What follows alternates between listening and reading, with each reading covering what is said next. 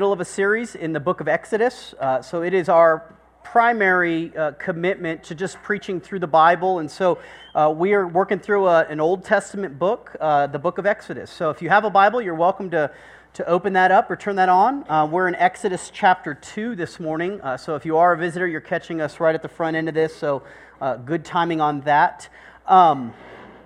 Before we look at today's passage, and by the way, if you don't have a Bible, we'll have the words projected, so no need to sweat about that.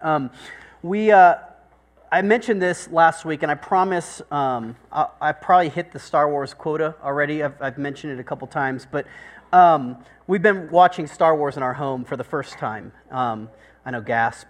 For the first time, we're watching Star Wars. And one of the things that myself and our young boys have had trouble doing is tracking the timeline of everything, of course, within episodes, between episodes, getting the order right. I mean, you've got to be like a borderline mathematician to figure out Star Wars.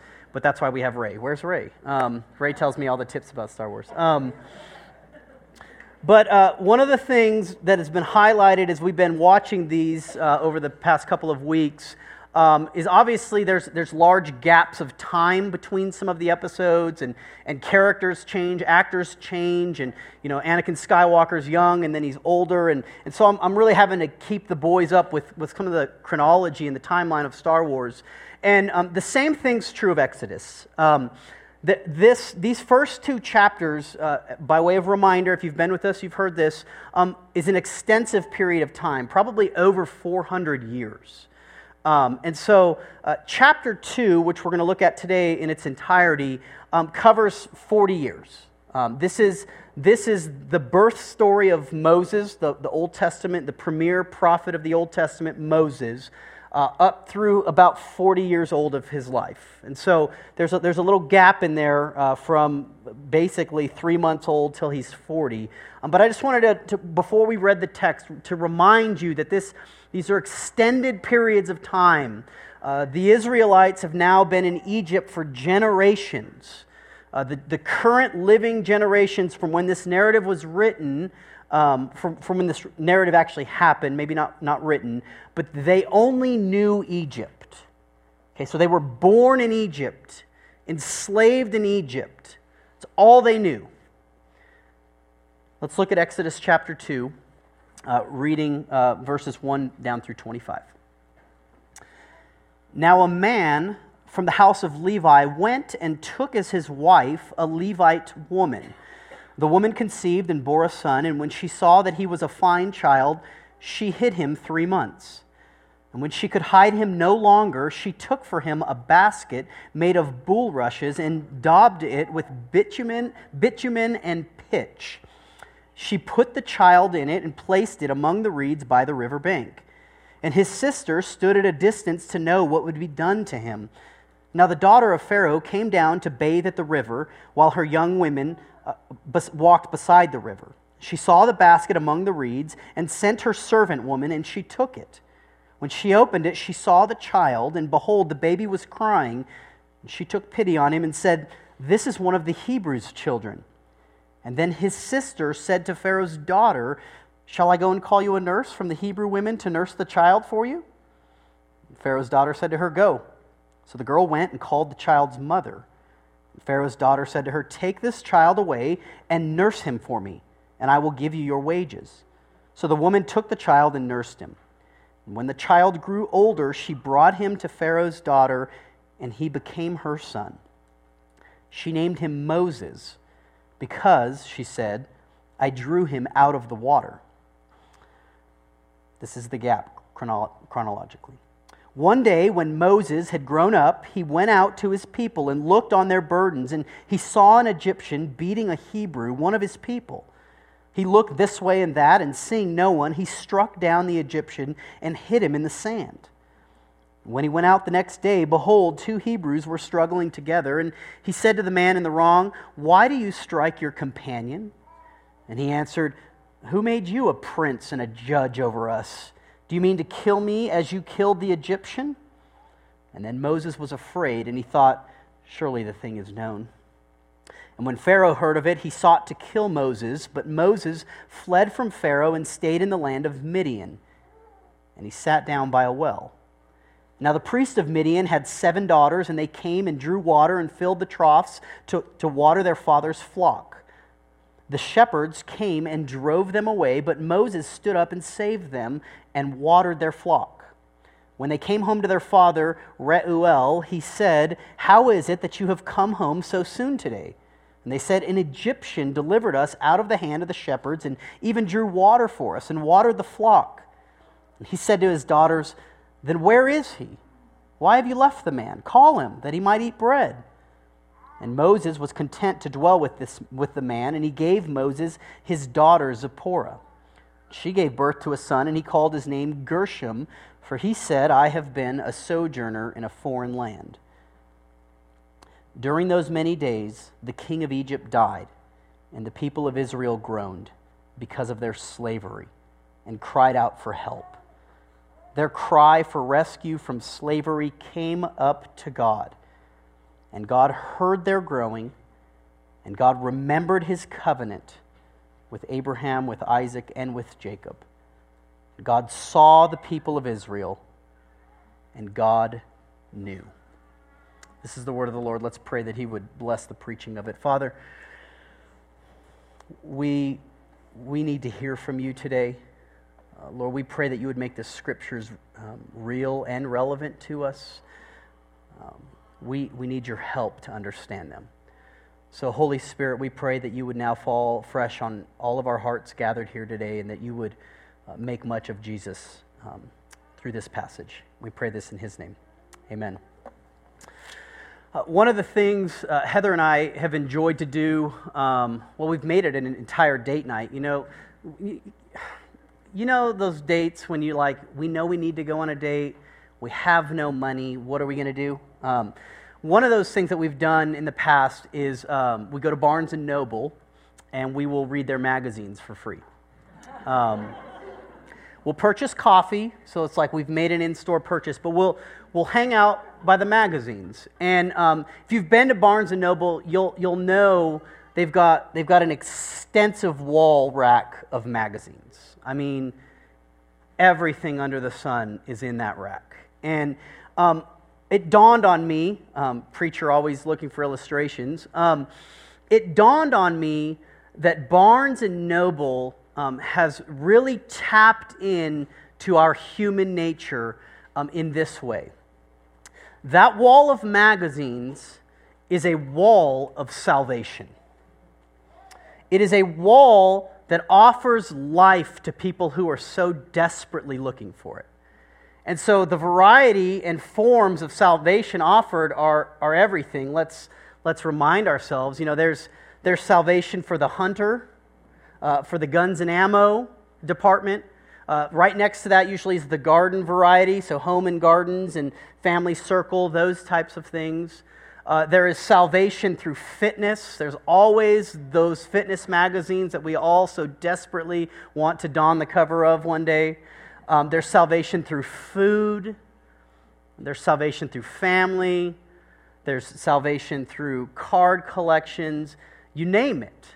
Everything under the sun is on that rack. And it's really just a peek into our hearts. How we're all looking to find life somewhere. Think even beyond the magazine rack, kind of stretching it into our own real lives. We look for life in all kinds of places. In career success, of course, in having families, good marriages, having children, two and a half children, according to statistics. We look for it in status, like status quo vehicles, those types of things that have told us we've arrived. We are creatures who are always looking for salvation somewhere. See, the life in Egypt here for God's people it's different circumstantially than our lives, yes, but they're just like us. They are looking for life. They're looking for salvation in all the wrong places, just like you and I. I mentioned it in the introduction to the text. they've only known Egypt, right? They've only known enslavement. They've only known darkness. They've only known paganism largely for their entire lives. And they're screaming internally, show me life. And God gives them Moses. If you don't know anything about the Bible, maybe you're new to Christianity and the Bible, Moses is the premier figure of the Old Testament. He is the central character in the first 5 books of the Bible. From here on out, he's going to be the deliverer of God's people. But really, we have the privilege of hindsight. And so we, here many years later, look back and we see Moses he's a prototype. He's a prefigure. He's a shadow of something greater that was coming, a better and ultimate deliverer of God's people, namely Jesus. And so before we jump there, always want to make that connection. I want us to walk through this narrative. 3 things for anyone tracking through notes. 3 things we're going to look at salvation. I think this text is a precursor to finding life in the middle of darkness in Egypt. And so 3 things about salvation. We're going to look at preparing for salvation. We're going to look at working for salvation. And then we're going to look at crying for salvation. So preparing, working, crying. First 10 verses, let's do a quick walkthrough of the birth story. For those of you new moms out there, all the rage these days is the birth story. You've got nothing on Moses. So, if Moses had a blog to record, if his mom had a blog to record this, I mean, clearly she got the second book of the Bible, so that's pretty impressive. But what we see is Moses, he's writing about his birth story. It's almost like from a third-person omnipotent perspective. Obviously, he's a young child, so he was there, but he wasn't there intellectually. But he speaks of these 2 general people. He says, a man from the house of Levi took a wife, a Levite woman. Now, later in Exodus, these people are named. Okay, so father is Amram, mother is Jochebed, who was actually his aunt. So God hadn't laid out those laws yet, so that was kosher. So the Amram marries his aunt, older woman. He marries his aunt. They have children. Now, again, further down the road, we'll find out that Moses is not the firstborn. At this stage, he's got 2 other siblings, an older sister, Miriam, who shows up in this story, and then an older brother, Aaron, who's about 3 years older than Moses, what we know about from the scriptures. And if you haven't been with us, you'll need to know this, that the Hebrews were under a banner and under an edict from the king that all of the baby boys were to be put to death. This was Pharaoh's way of suppressing the fertility of the Israelites. He was overwhelmed by their power, and he was threatened by their numbers. And so Moses is born under this edict, and so he should have been put to death, but in chapter 1 we saw the midwives were sparing lives. They were not doing what the Pharaoh had asked them to do. And so Moses is a byproduct of that gracious work of the midwives to detest and defy the Pharaoh's edict and to fear and honor God more. And so we see he's born and he's hidden for 3 months. Children are hard to hide. Case in point, my beautiful daughter. For 3 months, it's feasible, right? I mean, just think about the logistics of it. They've got other children in the home, so they've got toddler Aaron running around at age 3. Miriam's a little bit older, but you can you put the bottle in their mouth. That was not planned at all. That was just pure providence. But you could imagine how for 3 months it was feasible for the parents to kind of hide Moses. But he gets older, and the inevitable happens. They know that they have to get rid of Moses. She prepares this ark of salvation for this young child. She makes it as watertight as possible, and she puts it in the river. This would have been common for them.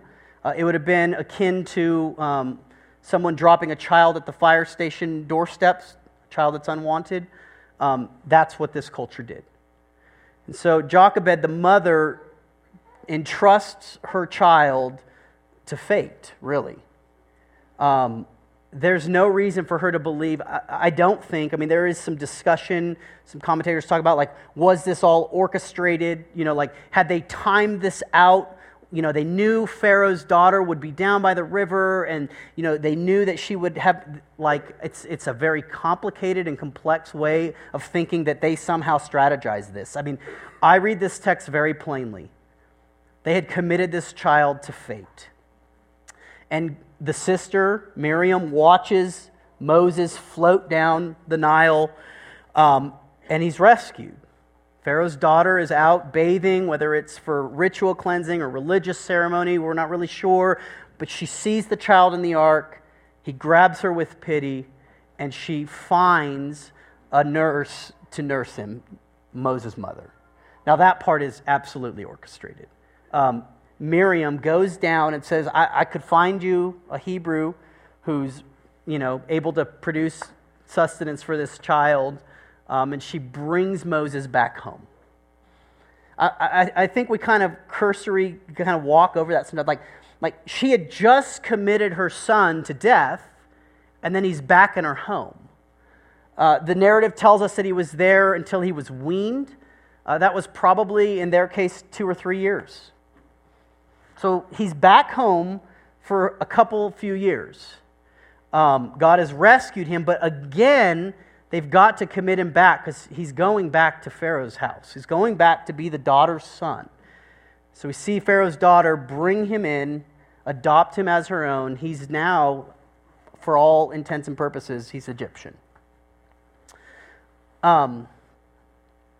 Here's what I think what the Lord wants us to see. I think he's showing us that salvation is meticulously planned and executed by God. Meticulously. To the detail. Nothing is an afterthought for God. There is not a single detail of Moses. Yes, he's a premier prophet who had a strong fate and destiny, but not a single thought or detail of your own life is not meticulously planned by God. Everything is.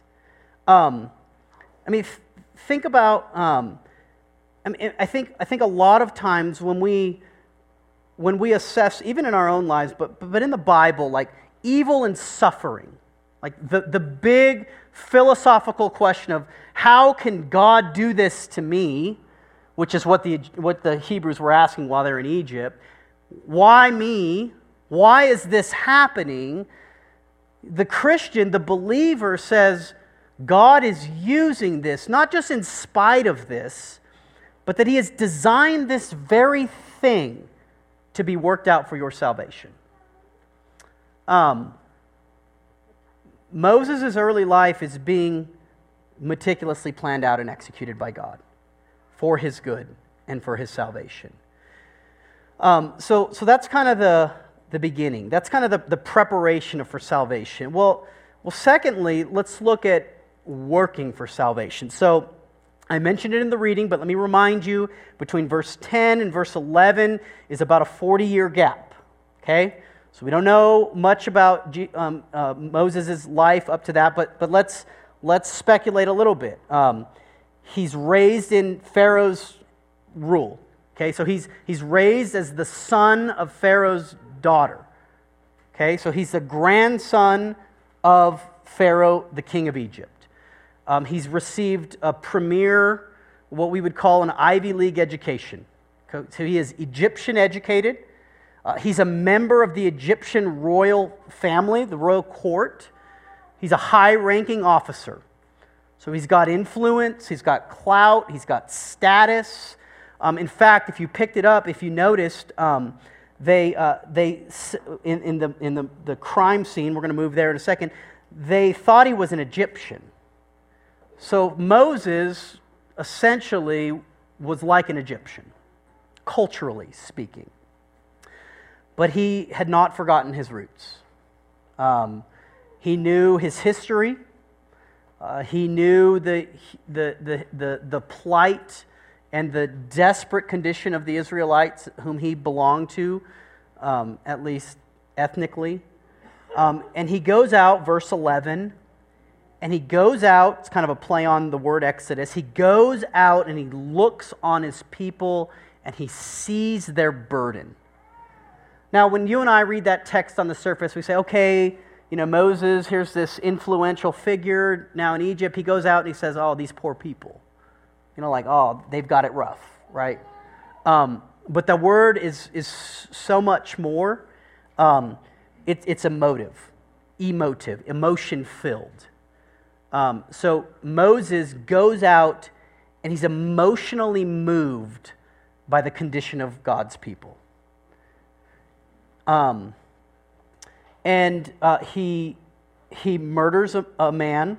I don't really want to get bogged down with this. The motive was right, but the action was probably wrong.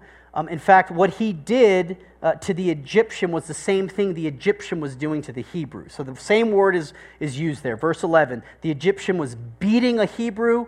Well, Moses apparently was a little more powerful, but he did the same thing to the Egyptian with different consequences.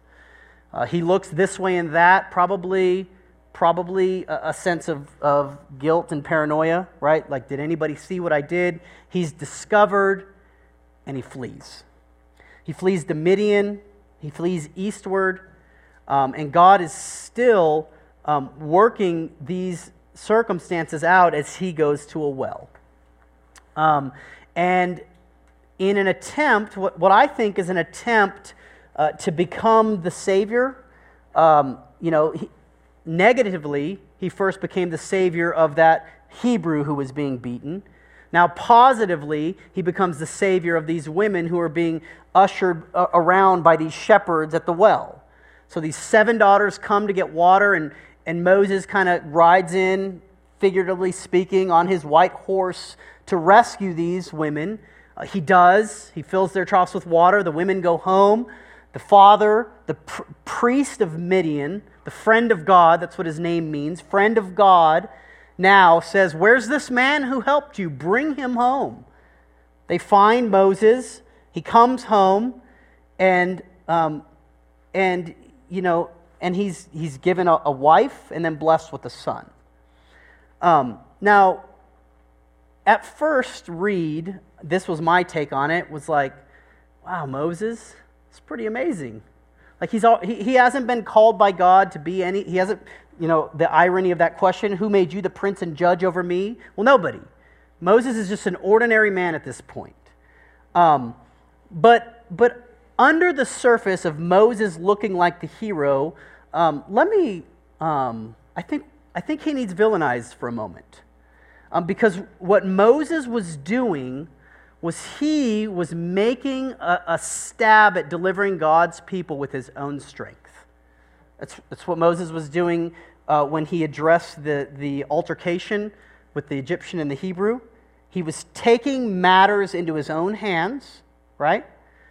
Same thing with the women. Not saying he shouldn't have done it, not saying he shouldn't have done that, but what he was doing was he was trying to make things happen through his own grit and strength and power. And here is where salvation begins to really unravel, because that is who we are. Here's what we learn through Moses negatively. It's that salvation never comes through our own strength, but it always comes through God's power. Always. And so though God has given us this narrative, what he's unfolding is that Moses is not going to be able to deliver his people out of their condition without God's help. And so what God is beginning to show Moses and what he's showing us is that he doesn't want us to be the Savior. He wants us to be the instruments in the hands of the Savior. So he is going to use Moses in very powerful ways, but before he calls him to that work, I think he's showing him that salvation would come another way. That salvation would come not through bare-knuckled, kind of buckling down, do more, try harder, but that it would come by grace. See, you and I, we will do everything in our power to work for salvation. I mean, you think about it, kind of using those two instances of Moses as the framework. You think about it negatively. Like, we, people, will murder people, maybe not physically, but certainly in our hearts to bring about salvation. We will utterly destroy and condemn people with our own self-righteous judgment. Why? Because it makes us feel better.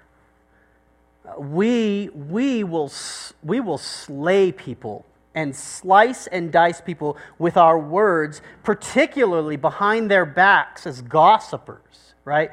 Like the backbiting ways. Why? It makes us feel like we have life in those things. Positively, thinking about the activity at the well, like Moses was being good. He was doing the right thing. We do this. We make ourselves look good so others will see it. I mean, we are making ourselves the Savior. We put on ourselves kind of the title of Redeemer. Look at me. We spotlight our righteousness. We fixate on really fixing everybody else, right? We kind of elaborate these blueprints for how I'll fix your life because I know how you should fix your life. We make ourselves the judge and the arbiter of all morality. Like we are the high water mark of how people ought to live. Like if you're not doing this, then you're not good enough. And so we begin to spin everything in our lives, and we are subtle at it. I'm kind of making these remarkable claims, but we are oh so subtle at making ourselves look so good because we want to be the Savior. And so God begins to teach Moses, and I know he's teaching me, that he will get the glory for salvation and not us. And when we get that, only when we get that will he use us as instruments for salvation in the lives of others. So, if working is not the way to salvation, which is what I'm saying. Second point is working for salvation. Let me be very clear. If you've heard nothing I've said today, listen now. Working is not the way to salvation. Then what is? Let's look thirdly at crying for salvation. I love that my boys love sports. We get to go to a lot of sporting events. Graciously, my father-in-law, who's not here to brag on today, has lots of tickets to lots of events. And so we go to Lobo games, we go to Dallas Cowboy games when we're forced to do that. We've been privileged to go to a lot of different sporting events. And one of the things we have grown to love about the sporting events is kind of in the intermission time. They'll do different games and those kinds of things. One of our favorites right now, at least, is the Kiss Cam. You guys know about the Kiss Cam? So the Kiss Cam is where they will, the camera guys will survey the crowd, and they will find innocent bystanders sitting next to each other who look like they want to kiss. Oftentimes, the cute older couples who are obviously married, that's a cute thing. Younger people, sometimes I wonder, are you on your first date and you just got forced to kiss for the first time? Or, there's those scenarios. And then there's the scenario where it's two strangers who happen to just be sitting next to each other and they're like, no, we're not kissing. But what I've grown to love about the Kiss Cam is just the unexpected nature of it. Right? You don't know who they're going to pick. They don't tell these people, hey, next intermission, we're going to frame in on you and you guys are going to kiss. It's the utterly most unsuspected moment of affection for these people. Verses 23 to 25, are the kiss cam of this text. Completely and utterly unexpected. Carrying the metaphor, this is God kissing his people when they would least expect it. Again, I sound like I'm beating a dead horse, but these Egyptians have been in darkness their entire lives.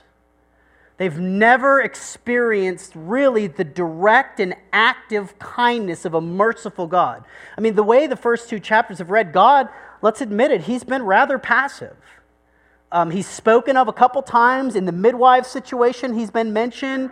But by and large, God has been absent from this narrative.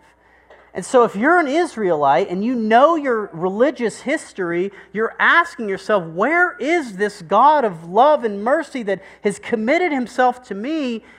And he shows up in verse 23 through 25, and he reveals himself with 4 beautiful, glorious verbs. It says that God heard, he remembered, he saw, and he knew. So let me just quickly walk through those. God heard. What did he hear? Well, he heard the groaning of his people. He heard them groaning under the crushing weight and burden of enslavement that they could not get out of. He heard of their helpless scenario. And when I say that, humanly speaking, that sounds ridiculous, because this is not just them, hey God, do you know about us down here? Like, this is not just them relaying some lack of information that God has. He's fully aware of their entire scenario, but it says now he is actively hearing with intention of moving. The second thing he does is he remembered. What did he remember? Well, he remembered the covenant. The covenant that he made with the forefathers, the promise, the commitment that was sealed with his own blood. Genesis chapter 15, we've been talking about that. What did he see? He saw people who could not help themselves. He saw people who were bound, enslaved, weak, and powerless. And he knew. Again, not just a deliverance of information. It's not a data transfer. God knows now that he has to do something. The word used in the scriptures that's used here is the word of intimacy. It's the word used of physical intimacy. It's the word of deep, personal relation. God knew. You might be here today, and you might say, you know, how could a God like this love someone like me? How could he kiss, carrying on my metaphor, how could he kiss somebody like me? And that's the very place that God wants his people to be. Like, to the point where they've come to an end of themselves and they've seen what is inside of themselves, and they've said, how could someone like that love someone like this? See, all of us are at different kind of stages of faith and life, and I never make assumptions when preaching, but I want to be very clear this morning about how you can know that there is a God like that who loves someone like you. And how do I get into a relationship with that God like this? Now, is it a series of steps to follow? You know, is it like a slated list of rules that I have to keep? Is it a certain amount of activity that I've got to keep up for a certain amount of time? Let me be very clear about this. A saving relationship with God comes solely by trusting in the finished work of Jesus Christ. Solely. We would use the terminology of faith. That is, faith is transferring your trust from your own goodness to transferring the trust of the goodness of someone else on your behalf. You see, all of us have been around Christianity to various levels, and we hear things like, Jesus is your Redeemer, or salvation is in Jesus. And if you don't understand the backstory that Exodus is filling in for us, that really holds no weight for you. I mean, it's almost like, closing metaphor here, it's almost like if I were to tell you about these two little hobbit creatures that were taking a gold ring up a mountain. They're clawing their way up. You just see this final scene. They're clawing their way up to throw this gold into volcanic fire. And I say, this is where they save the world. This is everything. If you haven't seen or experienced or felt that backstory, that really means nothing to you. It's two hobbits throwing a ring in a hole. If you know the backstory of Lord of the Rings, and you know the journey that they've been on, it means everything to you. See, how does salvation come? It comes by seeing your own inner desperate scenario and turning away from that and trusting and crying out for help. This is what it means to be a believer today. Have you encountered this God? Like the God of the Exodus.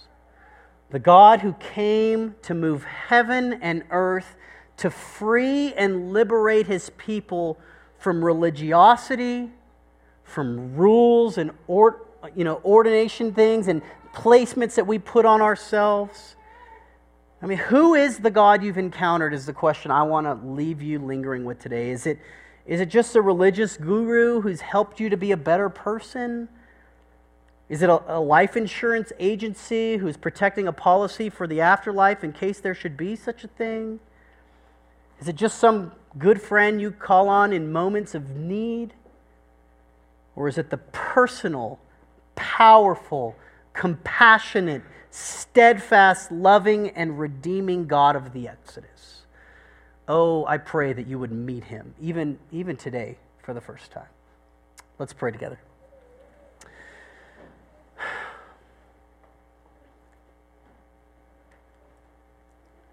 Father, I see myself all over these narratives. Lord, I am someone who wants to work for salvation. Lord, I want to impress you. I want to do good things so that other people are impressed by me. But Lord, I thank you for revealing yourself to us in the Scriptures as a God who would get all the glory.